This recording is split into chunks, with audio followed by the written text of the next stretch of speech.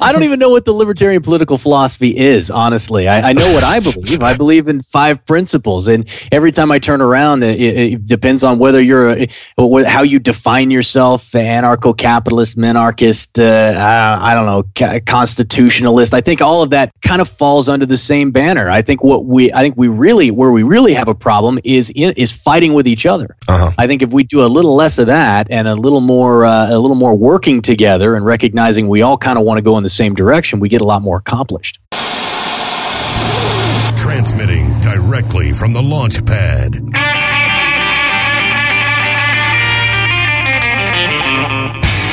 Bringing blue collar to your cell tower. The rock and roll libertarian himself.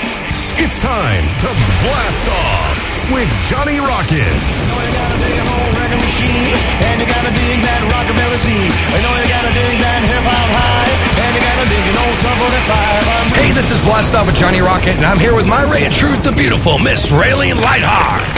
Hello. Hi, Johnny. How you doing?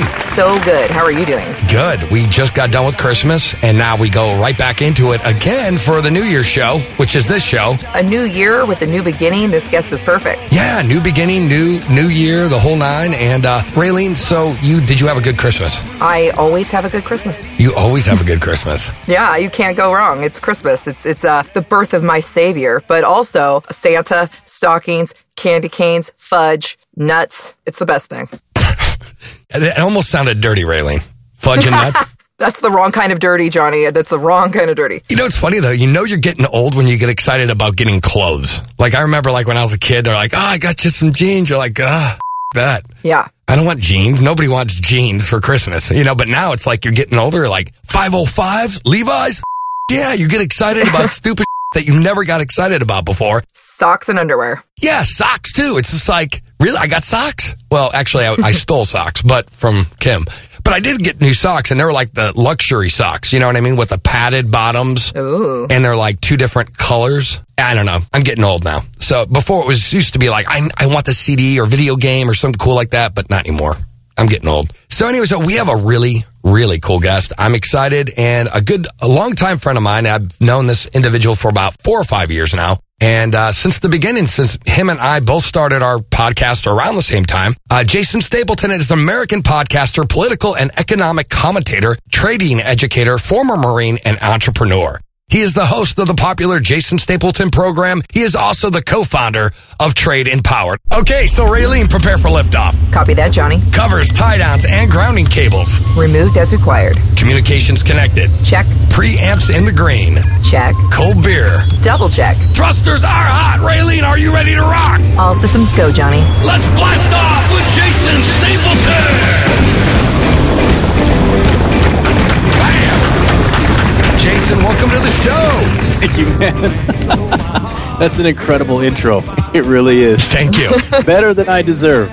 We are in space now, man. We have taken off, and now we're on the Liberty train to the stratosphere. So, Jason, thanks a lot for coming out here on the show. And so one thing I really want to talk about, because you have just recently joined the Libertarian Party. Yeah, not long ago. So now by doing that, why did you do it? Because everyone has their different reasons for doing it. Before you were kind of very much vocally opposed to doing it. And now you're like, you know what? Screw it. I'm going to join it. What is your goal by doing that? And what do you hope to accomplish? Well, I don't. Everybody else was doing it. So come on now.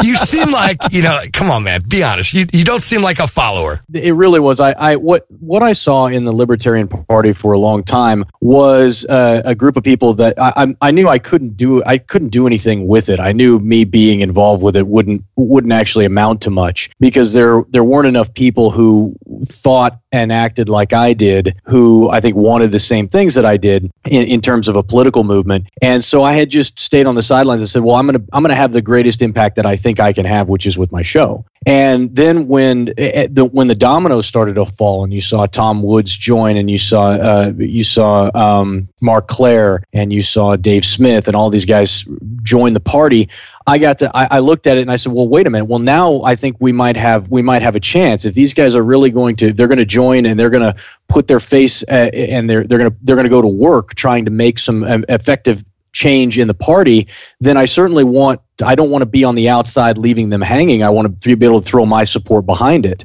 And so I just said, look, if these guys are going to do it and they're going to commit to doing it, then I'm going to go with them. So it was, in a sense, the fact that other people were getting involved. But I saw an opportunity now to actually affect the kind of change that I was hoping for, and I hope that these guys will follow through when 2020 rolls around and it's time to actually get their audience, to the convention so that they can vote on some of this stuff, because that's what's going to make the difference. You got to have enough voters. Yeah. Well, we've talked about libertarians having a branding problem before. Can you name a few libertarians who are creating positive influence, changing culture in a way you believe that will make libertarianism widely accepted in the future? Well, I think that they're the same. They're the same guys that you hear, the names you hear all the time. They're the guys on the outside who are actually building the audiences and who are creating a message that really resonates with people. And so you do have guys like Dave Smith over at Part of the Problem, and you've got guys like Tom who up until now have been outside the party. I mean,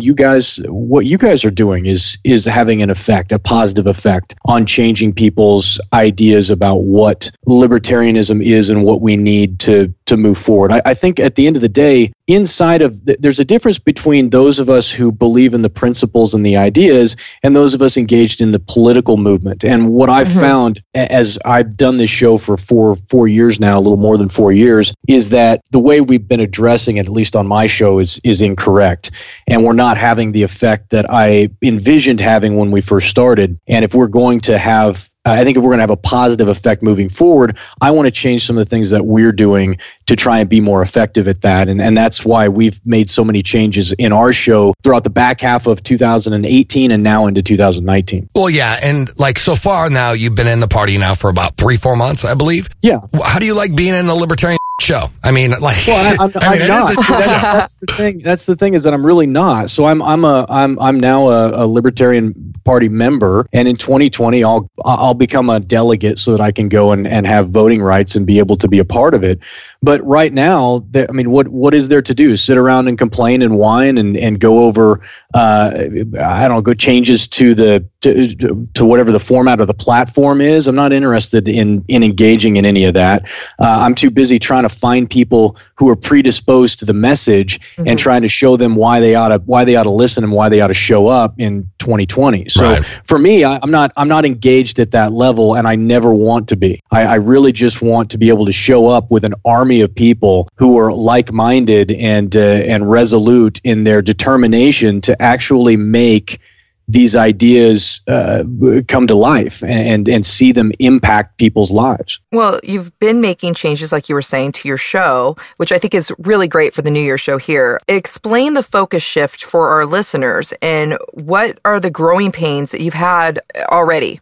So one of the things that I was looking at over the last 4 years, and I talked about this on my show several weeks ago with Matt, and we were talking about why we were modifying, because what we did several things. Number one is that I said I'm going to move away from the constant discussion of politics as it relates in current events, as it relates to libertarianism, because I find there's so much negativity there, and that was a decision that was based on some of the feedback we were getting on the show. So I've been doing the show for 4 years, and in that 4-year piece of time, I have yet to receive a single email, a single phone call, a text message, a tweet, anything from anybody saying, "Oh, Jason, because of your show, I ran for political office, and now I've cut spending by 15%, or we've rallied together and we built a coalition of libertarians, and we've now been able to affect government in this way." I don't get any of that. What I get is a lot of people sending me notes saying, "Jason, you've inspired me to really take charge of my own life, to really live out the values that we talk about. You've inspired me to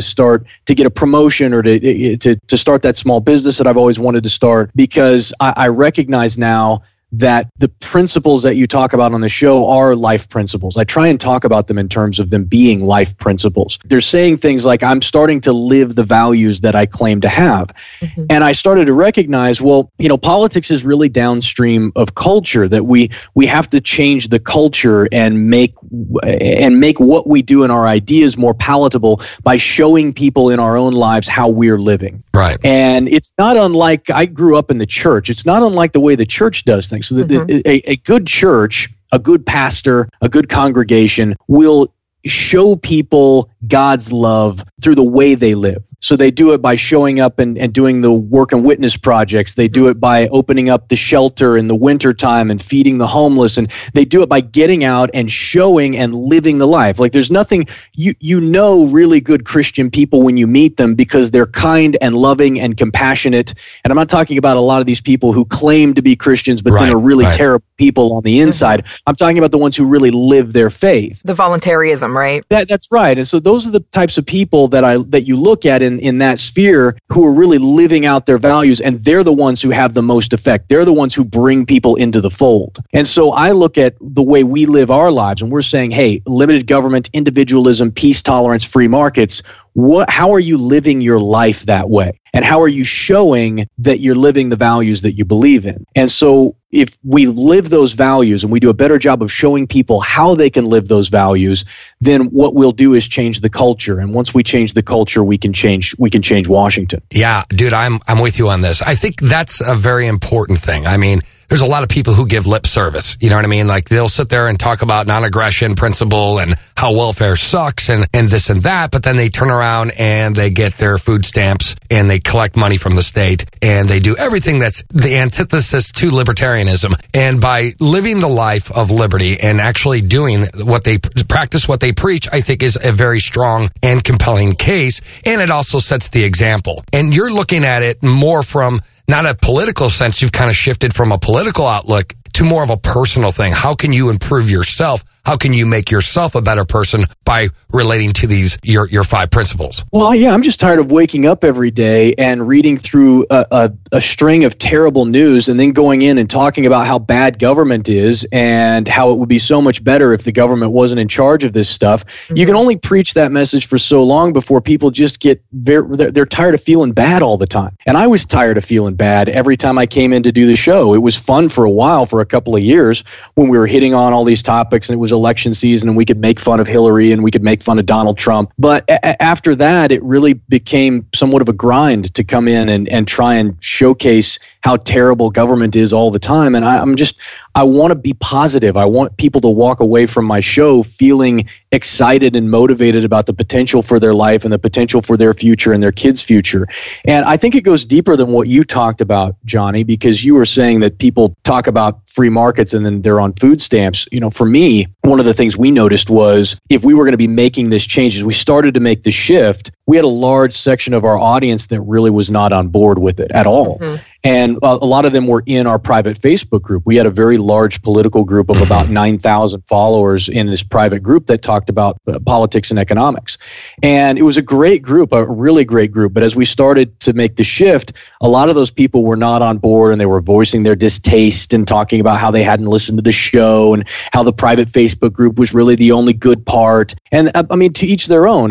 Not everybody's going to like the change, but I knew that those people were going to soil what we were trying to do and the change we were trying to make. And so after a lot of debate, we decided we were going to close that group down. Wow. Mm-hmm. And I saw that. Here's the thing. And I didn't know whether or not that would be a good idea. Even at the very end, I was hesitant to do it because I thought this really is a good group for what it is, which is discussing politics and economics. But then what happened made me so convinced that I had done the right thing that I never looked back. And I'm more confident now we made the right decision than ever, is that we had this outpouring of really vitriolic hatred, as though there was this overwhelming sense of entitlement. That, I mean, I had people saying, "Oh, I can't believe you're doing this. How dare you? This isn't your group. This is our group." It's this sense of I'm entitled to what you've created. I'm entitled. If don't shut it down, just give it to me so that I can run it. Yeah. And that's the kind of stuff that it just boggles my mind. It's like these people aren't, they're no different than anybody else. And they're absolutely the type of people I need to get rid of. I wonder if they feel betrayed, like abandoned by you on some level. There might be a little bit of a hero worship there and feeling abandoned by you. Do you think? There could be, except I've done everything I can to try and explain that what we're doing is I'm trying to find the most effective way to bring people in. Mm-hmm. And if you want to sit around, I think the problem is we have a lot of people inside the liberty movement who are completely content to be a victim, who are completely content to talk about how terrible government is and about how the reason they don't have what they want in their life is because they can't get ahead because of government. Yeah. It's the same way that the government complains about the black community talks about how they can't get ahead because the man is stepping on their throat. Yeah, right. And government. Yeah. And government feeds that, right? They feed that is the reason you can't get ahead. You don't have a chance because the deck's stacked against you. And so what you need is government to help solve the problem. We got a lot of libertarians who sit on their hands and claim that they can't get what they want out of life because of government. And I think that we got a lot of people who really just want to sit around and complain all day. And I don't want those people in my life. I want people who are motivated, who see their own potential, who respect themselves enough to say, I'm going to win no matter what. And I don't care if I have 100 people. We've got a lot more than 100 people now in our new private group.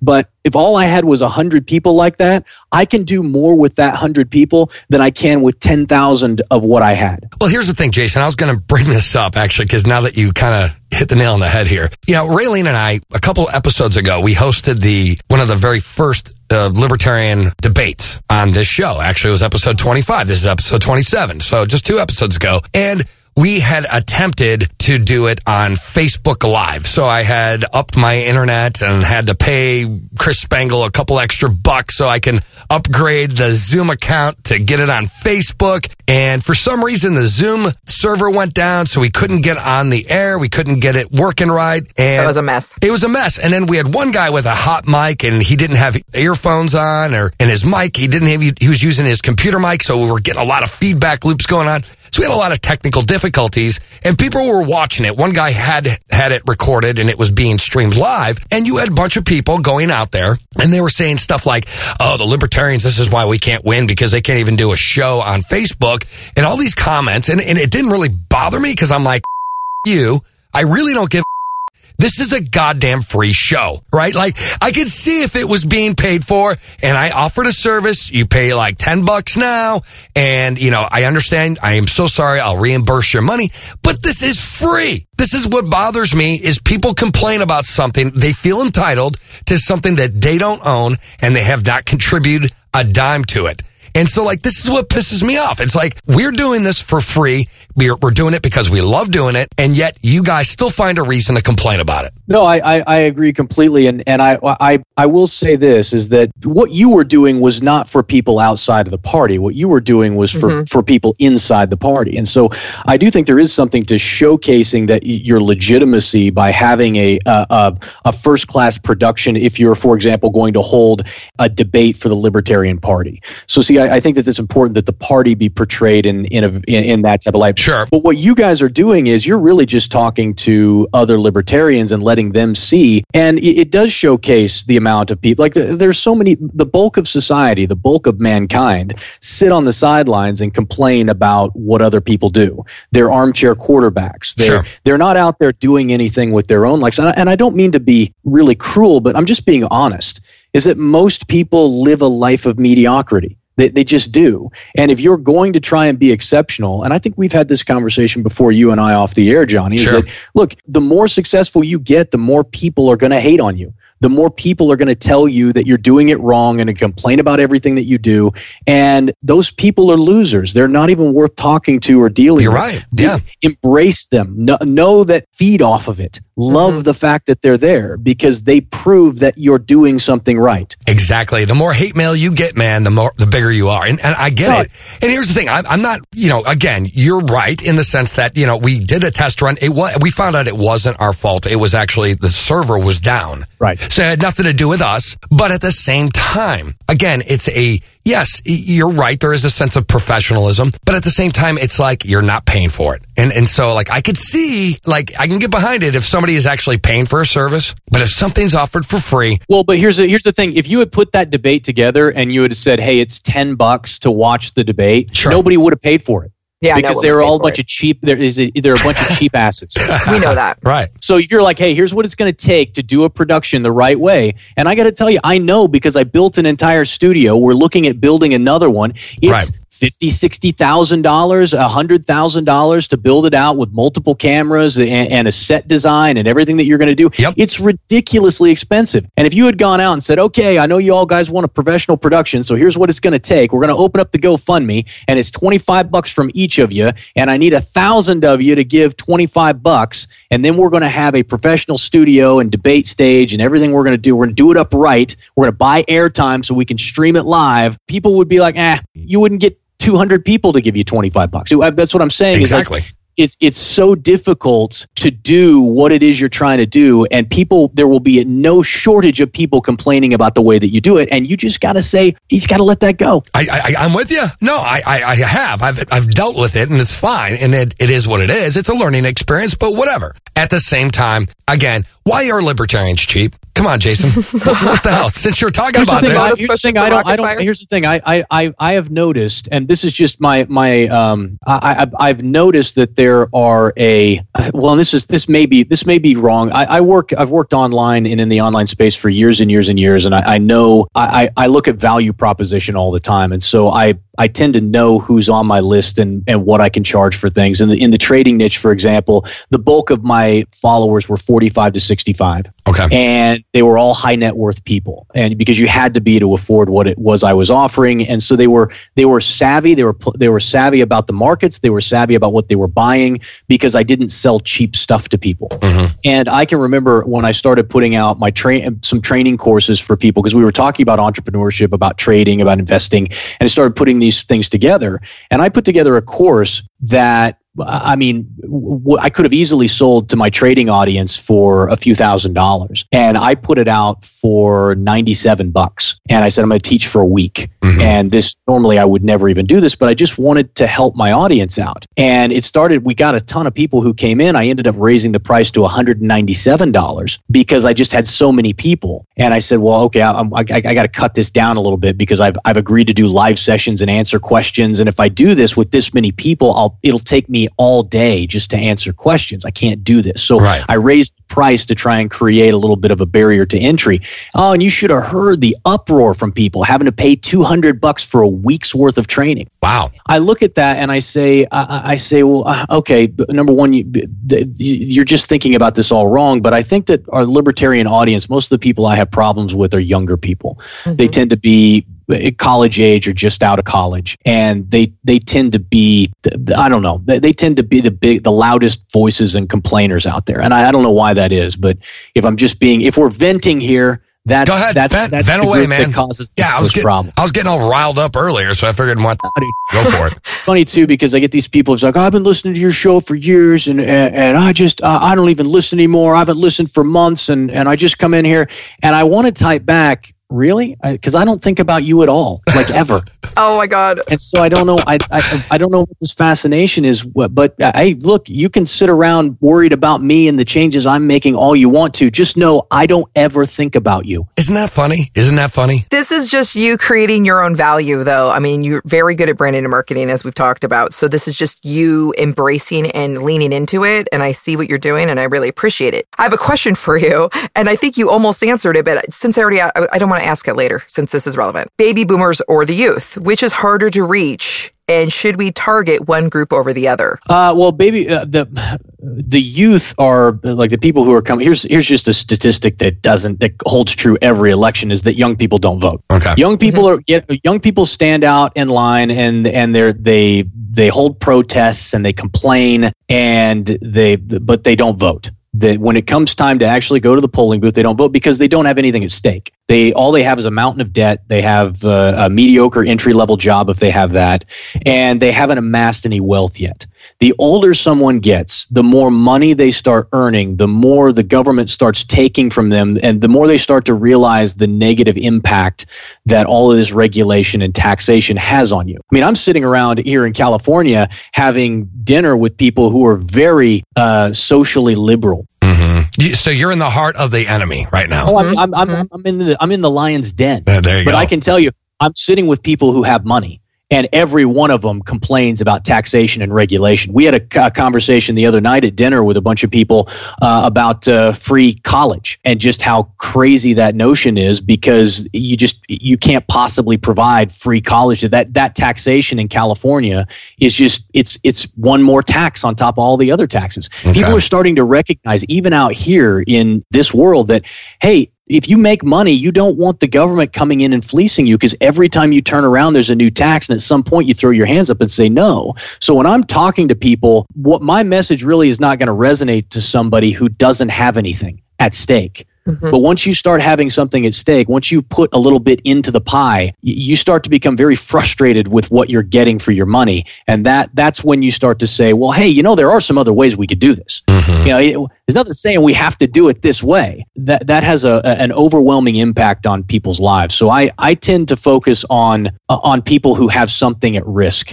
because people who don't typically are the hardest to reach. Wow, that's really interesting. Really quick, before we wrap up this segment, I know that you were working, last time I think we actually talked, you were doing the Tesla files, and that was on about a year ago or so. How did that turn out? Because I didn't see it, but I saw the commercial, the preview for it. How'd that turn out? Well, I appreciate you not watching the show. So no, I'm sorry, dude. I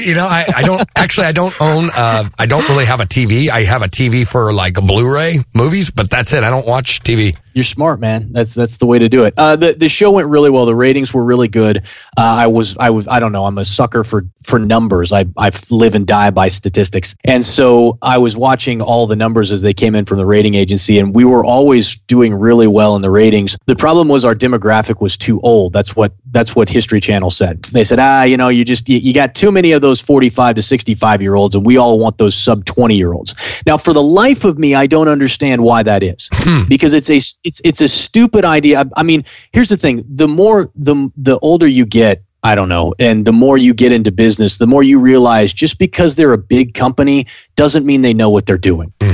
And what's always bothered me about the ratings and what people are looking for is that they're always looking for this younger demo. And I'm like, why? They don't have any money. You're running advertising and you want people to buy your ads, and the ad agencies and the networks all want people younger demographic. I think because they think that means that audience is going to grow up with them. But that's stupid. It's like Facebook. Oh, Facebook's dying because young people aren't on Facebook anymore. Well, no, you know who is? Everybody who has money is on Facebook. That's true. So if you're going to advertise, number one place to advertise right now in the world is Facebook. Yeah. Number one place to advertise.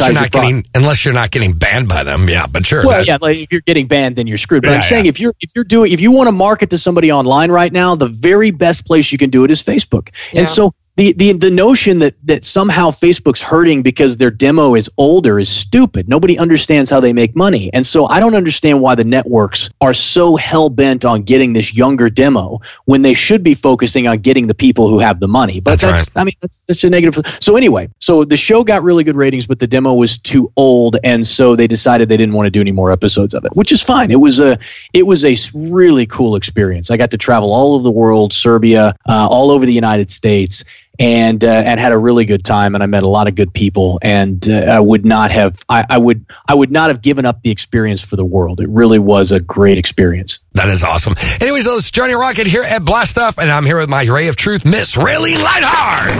Thank you. And we're talking to the one and only Mr. Jason Stapleton, and we got Rocket Fire coming up, so stick around, and we'll be right back. Rock and roll. This is great.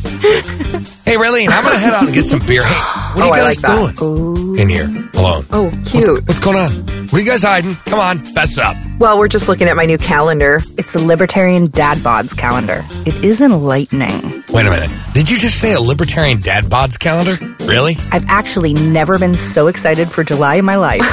Are you kidding me? I mean, come on. Natural rights, natural bodies, and all this liberty. Everyone should be excited about this calendar. Wait a minute. Why am I not in this thing? Don't be jealous, Johnny. Besides, you're a shoo-in for next year. Yeah, hashtag Johnny Rocket Dad Bod 2020. Okay, girls, well, I better keep training. I might need some inspiration. Got you covered, Johnny. Don't worry. You can get your own at sclp.org/store. That's sclp.org/store to get your very own Libertarian Dad Bods calendar for 2019.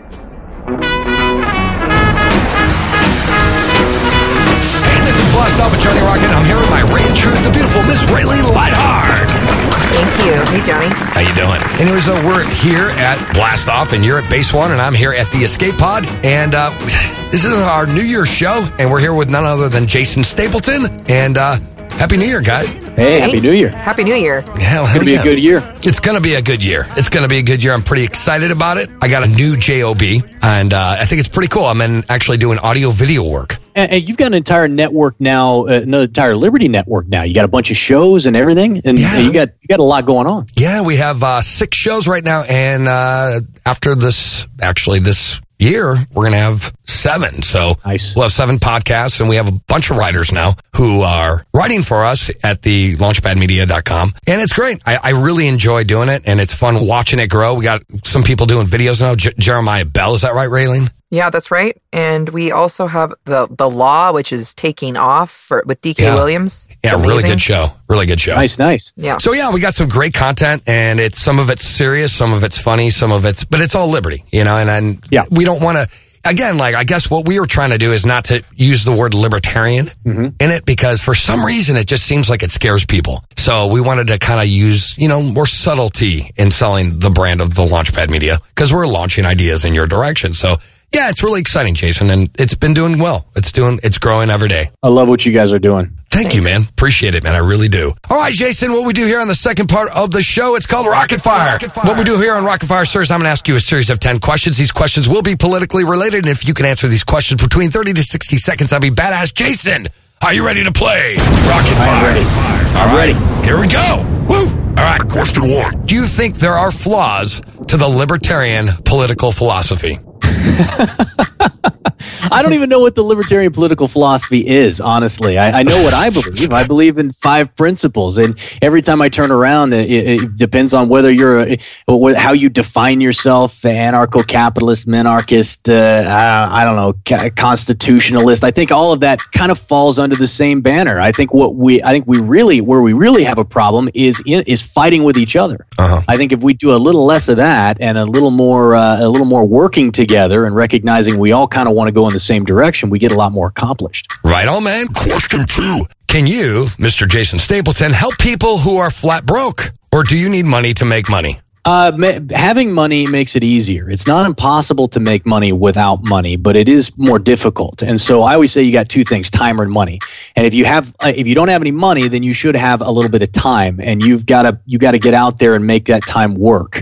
And once you get a little bit of money, you can save some time by getting other people to do things that otherwise you would have to do. But yes, I can teach people how to make money with no money. That's something that I've done more than once. Right on, man. Question 3. What do you think of people who currently serve in the military, and how do you feel about them? I have respect for anybody who believes that, who makes a decision to stand up and say, when our country is at risk, when our liberty is threatened, I will go. That's always been something that I believed in, and it's something that's when I joined the military. That's why I joined. I said I believe in liberty. I believe in the freedom that our nation was founded on, right, and I want to support that, and I will go. And anybody who's willing to do that has my utmost respect. Now, I think our government does a really piss poor job of utilizing that very scarce and very precious resource. And so I do not agree with the wars and what our government is doing with our military. But the men themselves, I have great respect for. Right on, man. Great answer. Question 4. What is your opinion on Trump's push to build a wall, and why do you think so many people support it? I don't know. I think it's stupid. I think building a wall is the most expensive and ineffective way to get what you want, which is just to make sure that you've got a handle on who's coming in and out of the country. It would seem much easier to me to reduce or change the regulation in the way that you're letting people in, and make it easier for people who want to come here and work to do so legally, and not take 10 years than to build a wall that's going to cost.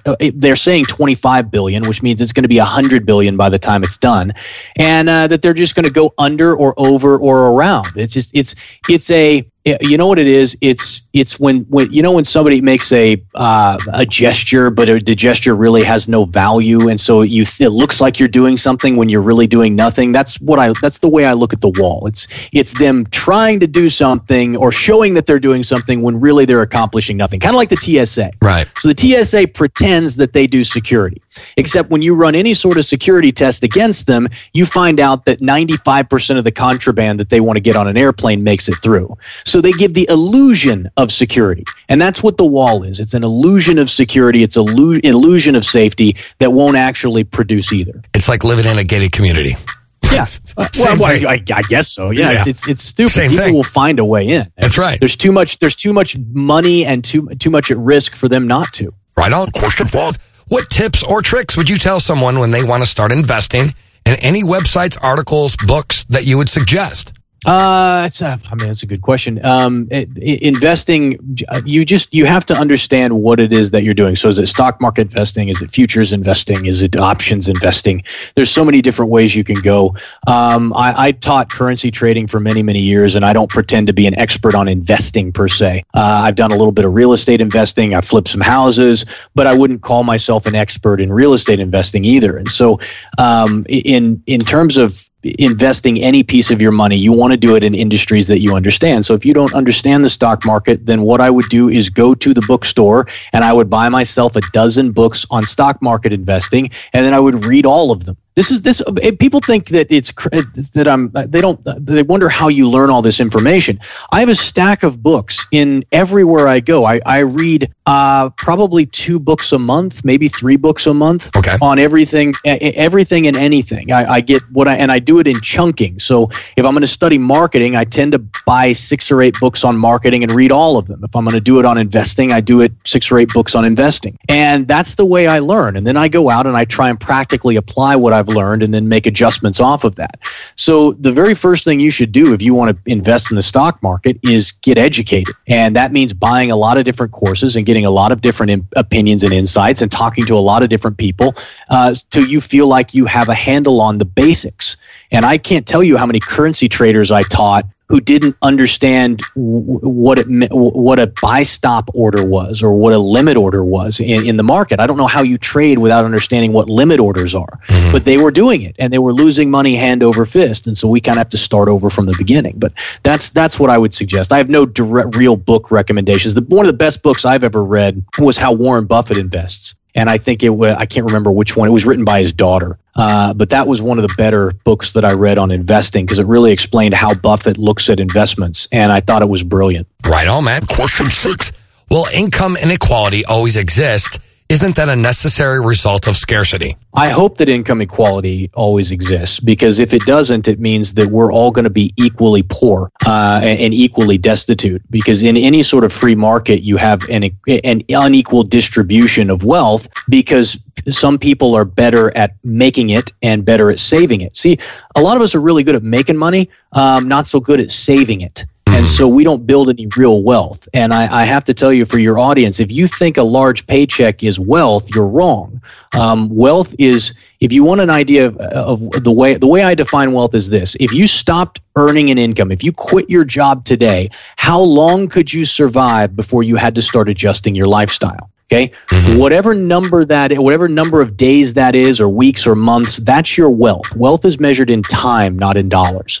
And so in any sort of free market where you have the greatest amount of potential to be wealthy, you're going to have income inequality because some people aren't going to want to work hard, or they're not going to have the intelligence, or they're not going to have the discipline to become wealthy. Sure. And money will always transfer. And this is true whether you live in a communist or socialist world or whether you live in a capitalist one. There's always wealth inequality. It's just a matter of whether or not you could actually become one of the wealthy or not. And so I look at it and I say, if God willing, we will always have wealth inequality. Now, hopefully we have mobility, which is the more important aspect of wealth, which is how easy is it for someone who's poor to become rich. In a communist or socialist nation, it's virtually impossible. In a capitalist nation, one that is run on the right principles, the ones we talk about, it's relatively easy for someone to go from being poor to being upper middle class. Right on, man. Great answer. Question 7. What do you think of utilitarianism? That's the doctrine that actions are right if they are useful for the benefit of the majority. Well, I don't know. I think sometimes that can be true. I think utility is important in anything that we do. So now I tend to be more of an objectivist in the way I look at things, which is what's going to produce the outcome the desired outcome I want, and I want those 5 principles. So I look at that and I say, well, how do I organize a society in a way that creates that outcome?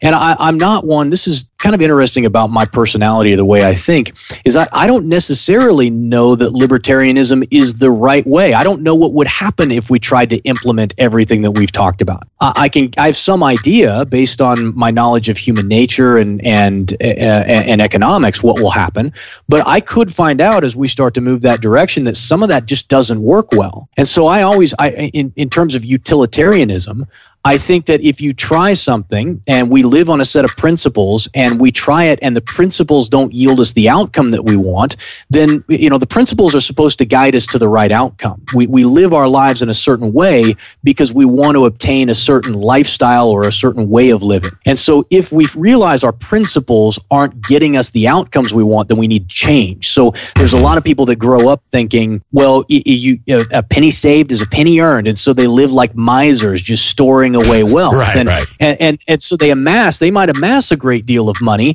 but they live like paupers their entire life. And what's the use of having all this money if you never get to live a decent lifestyle? And so that would be an example of a principle about living that it doesn't give you the type of life or security that you would really want. And so we may find I've always been open to the notion that I may not have the best way. I just think this is the best way we've ever come up with. So I'm going to continue to move down this track until I see something break, and then I will adjust as time goes by. Pivot and move. Right on. Question 8. Yeah. What do you think is the best way to approach marketing?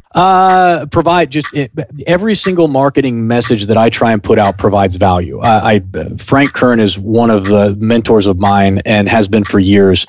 And one of the things he always said was, prove that you can help someone by actually helping them.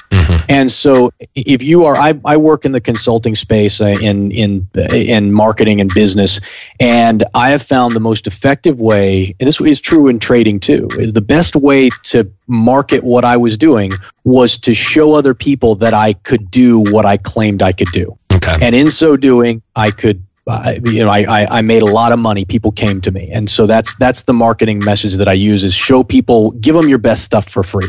Show them that you can help them, and they'll give you more money than you ever thought possible. Very, very cool. Question 9. What have you learned from podcasting by doing the Jason Stapleton program? And has that changed your point of view on things? Like, what things have you learned since the beginning of the show versus now?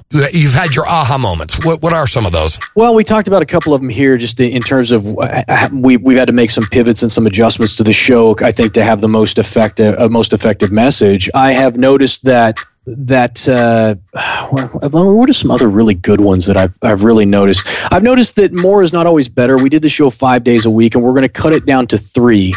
Because I think it will. I think we can have a greater impact. I've also noticed the value in having more guests on, because I ran kind of a Rush Limbaugh monologue type of show for the first several years, and I've found that I really want to talk to some other people. So there are folks a lot smarter than me about a lot of different subjects, and I would really like to have some conversations with them. And being here in California gives me access to a lot more people too, even celebrities. And so we're going to work on building a show where I can actually bring in some of these very successful people and talk with them about aspects of their life, and also people who are doing some really interesting work and changing in the private sector, that are doing some things that I think they can do better than government can. So those are some of the things that I've learned about podcasting, and that that just like anything else, there are a whole lot of people in there who will complain endlessly about the free stuff that they get. Exactly.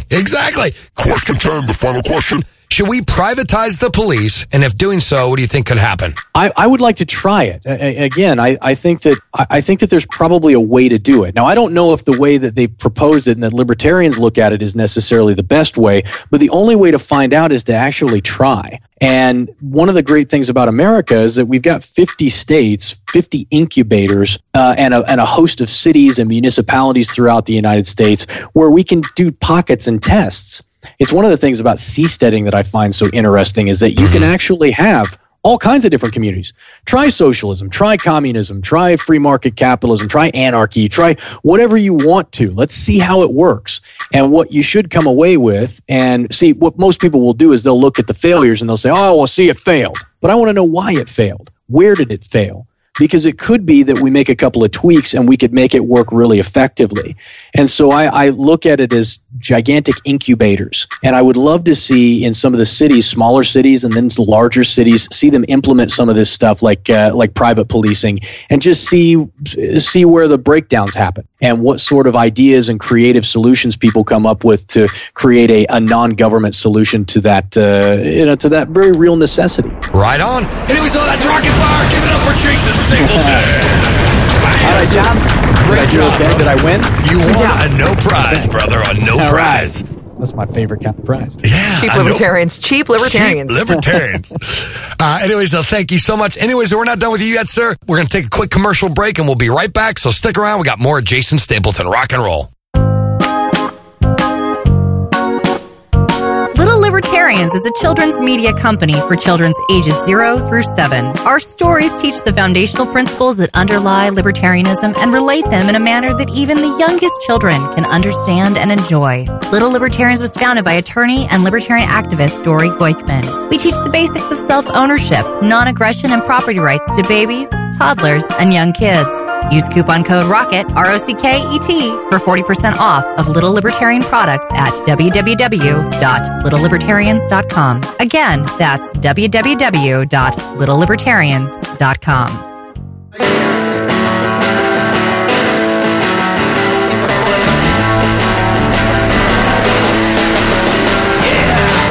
Blast Off with Johnny Rocket, and I'm here with my Ray Truth, Miss Raylene Lightheart. And we're talking to the popular podcaster himself, Mr. Jason Stapleton. Hey, thank you. Who kicked ass on the Rocket Fire questions, and he won a no prize, a very famous Johnny Rocket prize. And anyways, Jason, again, thank you so much. Ray, take it away. So earlier you were talking about how you're leaning into your brand really about with this kind of a spirit of empowerment, and you're offering solutions with your marketing in classes and things like that. What companies out there are you looking at? Are you watching with how they work with their brand? Is anyone knocking your socks off with their campaigns nationally? Are you looking at anyone going, wow, that's a really terrible way of branding your business? Anything that you're going to comment on? Well, I won't knock anybody. Yeah, go ahead. This is a good show. You gotta say it. That guy sucks. That advertisement sucks. Come on. You don't have to. You could just say a popular. I follow a lot of direct response marketers because that's the business that I'm in, which is and most people that's the most effective way to market. And so I watch a lot of people who do things similar to me, so good or bad. And so I won't tell you which ones I think are good and which ones I think are bad. But you guys know I've followed Frank Kern for a long time. He has a very unique approach to branding and marketing. I follow Dean Graziosi not because I'm at all interested in anything he sells, but because of the way he markets and the way he promotes. The bulk of what I do is help people become better influencers. And so I follow people who have been very effective at building large networks and been very influential in their networks. So guys like Brendan Burchard, who's got one of the biggest followings on Facebook, right? Mm-hmm. Now, Brandon, it's funny because I'm writing a book right now, and I use Brendan as an example. Is that my brand is somewhat arrogant and somewhat over the top, and a lot of that is intentional. His brand is much different. His brand is very much kind of like sending love signals and just inspiring, and he's very, I don't know, almost fruity with the way he talks about it. And I say that. Here's the thing. I say that I bought many courses from him. I buy a lot of this stuff to see what they do and how they do it. But to me, Brendan comes off as fake. Because nobody I talk to, most of the guys I talk to are like, FTW. They're those kind of guys, right. like F my life kind of people. Right. And I really resonate with that. I like the idea that, hey, misery loves company. And I feel like that's authentic and that's real because we aren't all sitting around happy and inspirational all the time. Most of the time you're grinding. You're just working hard to try and make something happen and to provide value to other people. Mm-hmm. And so when I look at that, I see that and I say that just comes off phony and fake to me. But there's a massive amount of people who are inspired by what he does. And so even though I don't necessarily, they don't really respond well to that, there are a lot of people who do. And so I need to know about it. Mm-hmm. And I need to understand what he's doing and how he's doing it because there's value in there that I can teach to others.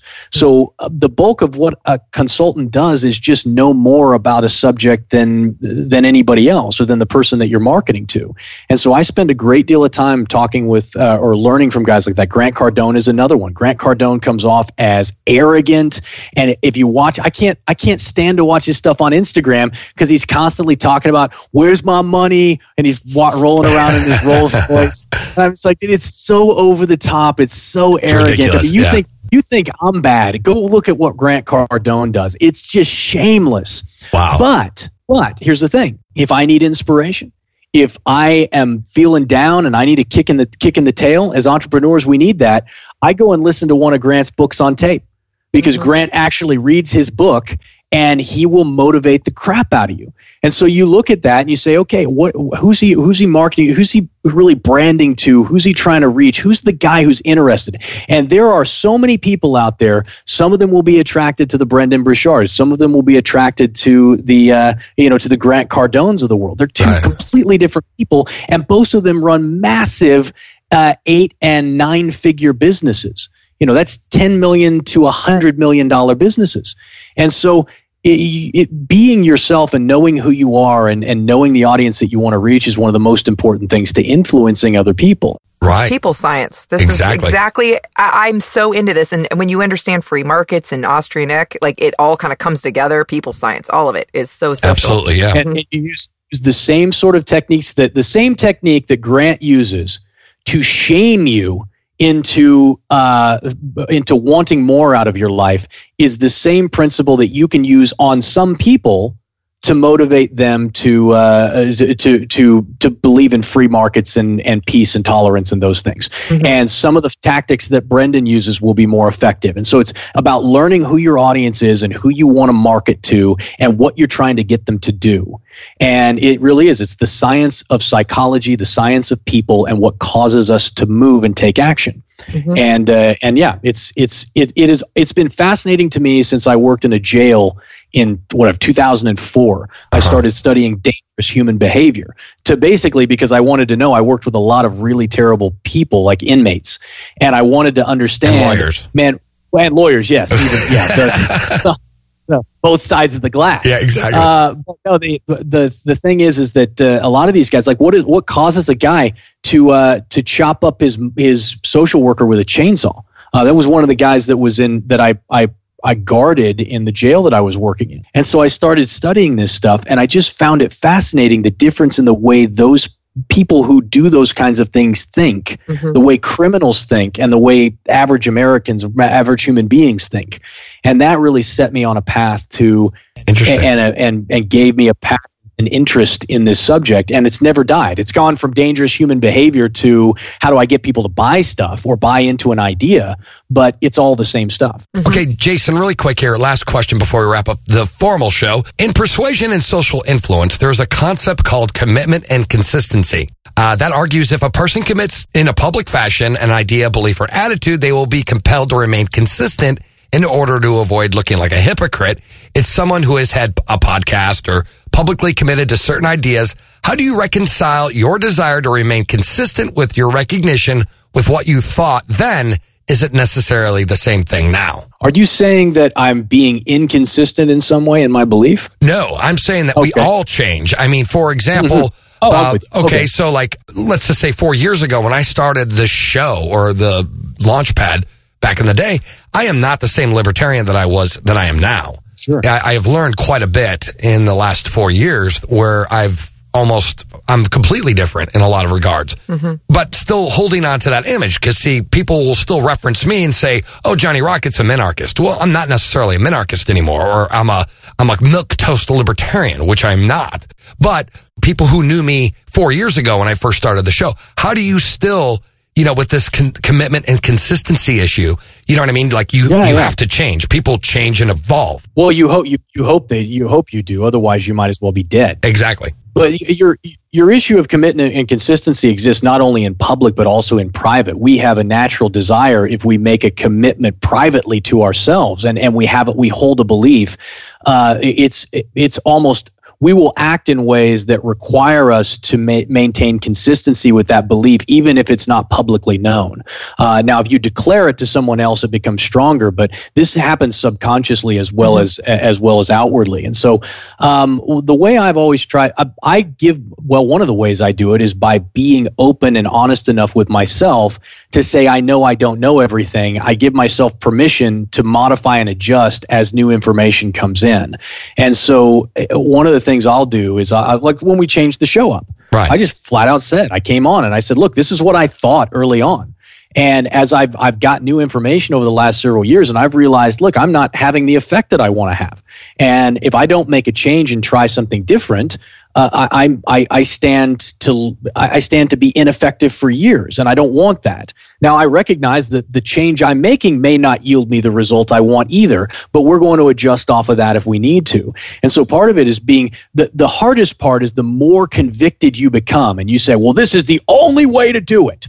And this is what you see a lot of the way a lot of libertarians react, is that they take this hardline approach because they read a book that said it. And it's like the one book that they've read or the two books that they've read in the last 2 years on the subject. And so now their frame of reference is, well, this is the right way because I like Bob Murphy and Bob Murphy said we can handle it this way. And so go read Bob Murphy's book. I do like Bob Murphy, though. I love Bob Murphy. Yeah, that's awesome. Yeah, no, don't get me wrong. I'm not not bagging on him at all. I love Bob, right? But the problem is that people who are not as smart as Bob read Bob's book and they get fixed in an idea when really what Bob is doing is he's laying out a scenario. He's laying out, hey, here's a way that we could make it work. Right. Don't know if it would work that way, but hey, I love the fact that he's put those words to paper. The problem that happens with libertarians and really all people is that we get fixed in this idea that this is the only way it can be done, and anybody who says otherwise is clearly not a real libertarian or clearly doesn't know as much as I do because they haven't read the book I read. Right. One of the best solutions I've ever heard from people when they're explaining things to me, and when a hardcore ANCAPs, a lot of people would explain it because everybody wants an answer. Well, what? How do you explain this? How do you fix this? How do you prevent this? Of course, all the world's problems must be ended in this ideology. And I had a friend that said, I can think of these ideas, but there are people far smarter and more qualified and more capable and creative that will come up with way better ideas than what we have now. I mean, we free the market. These things are going to provide themselves. And once you start having faith in human nature, human action, and the spirit of innovation, you really realize you don't know.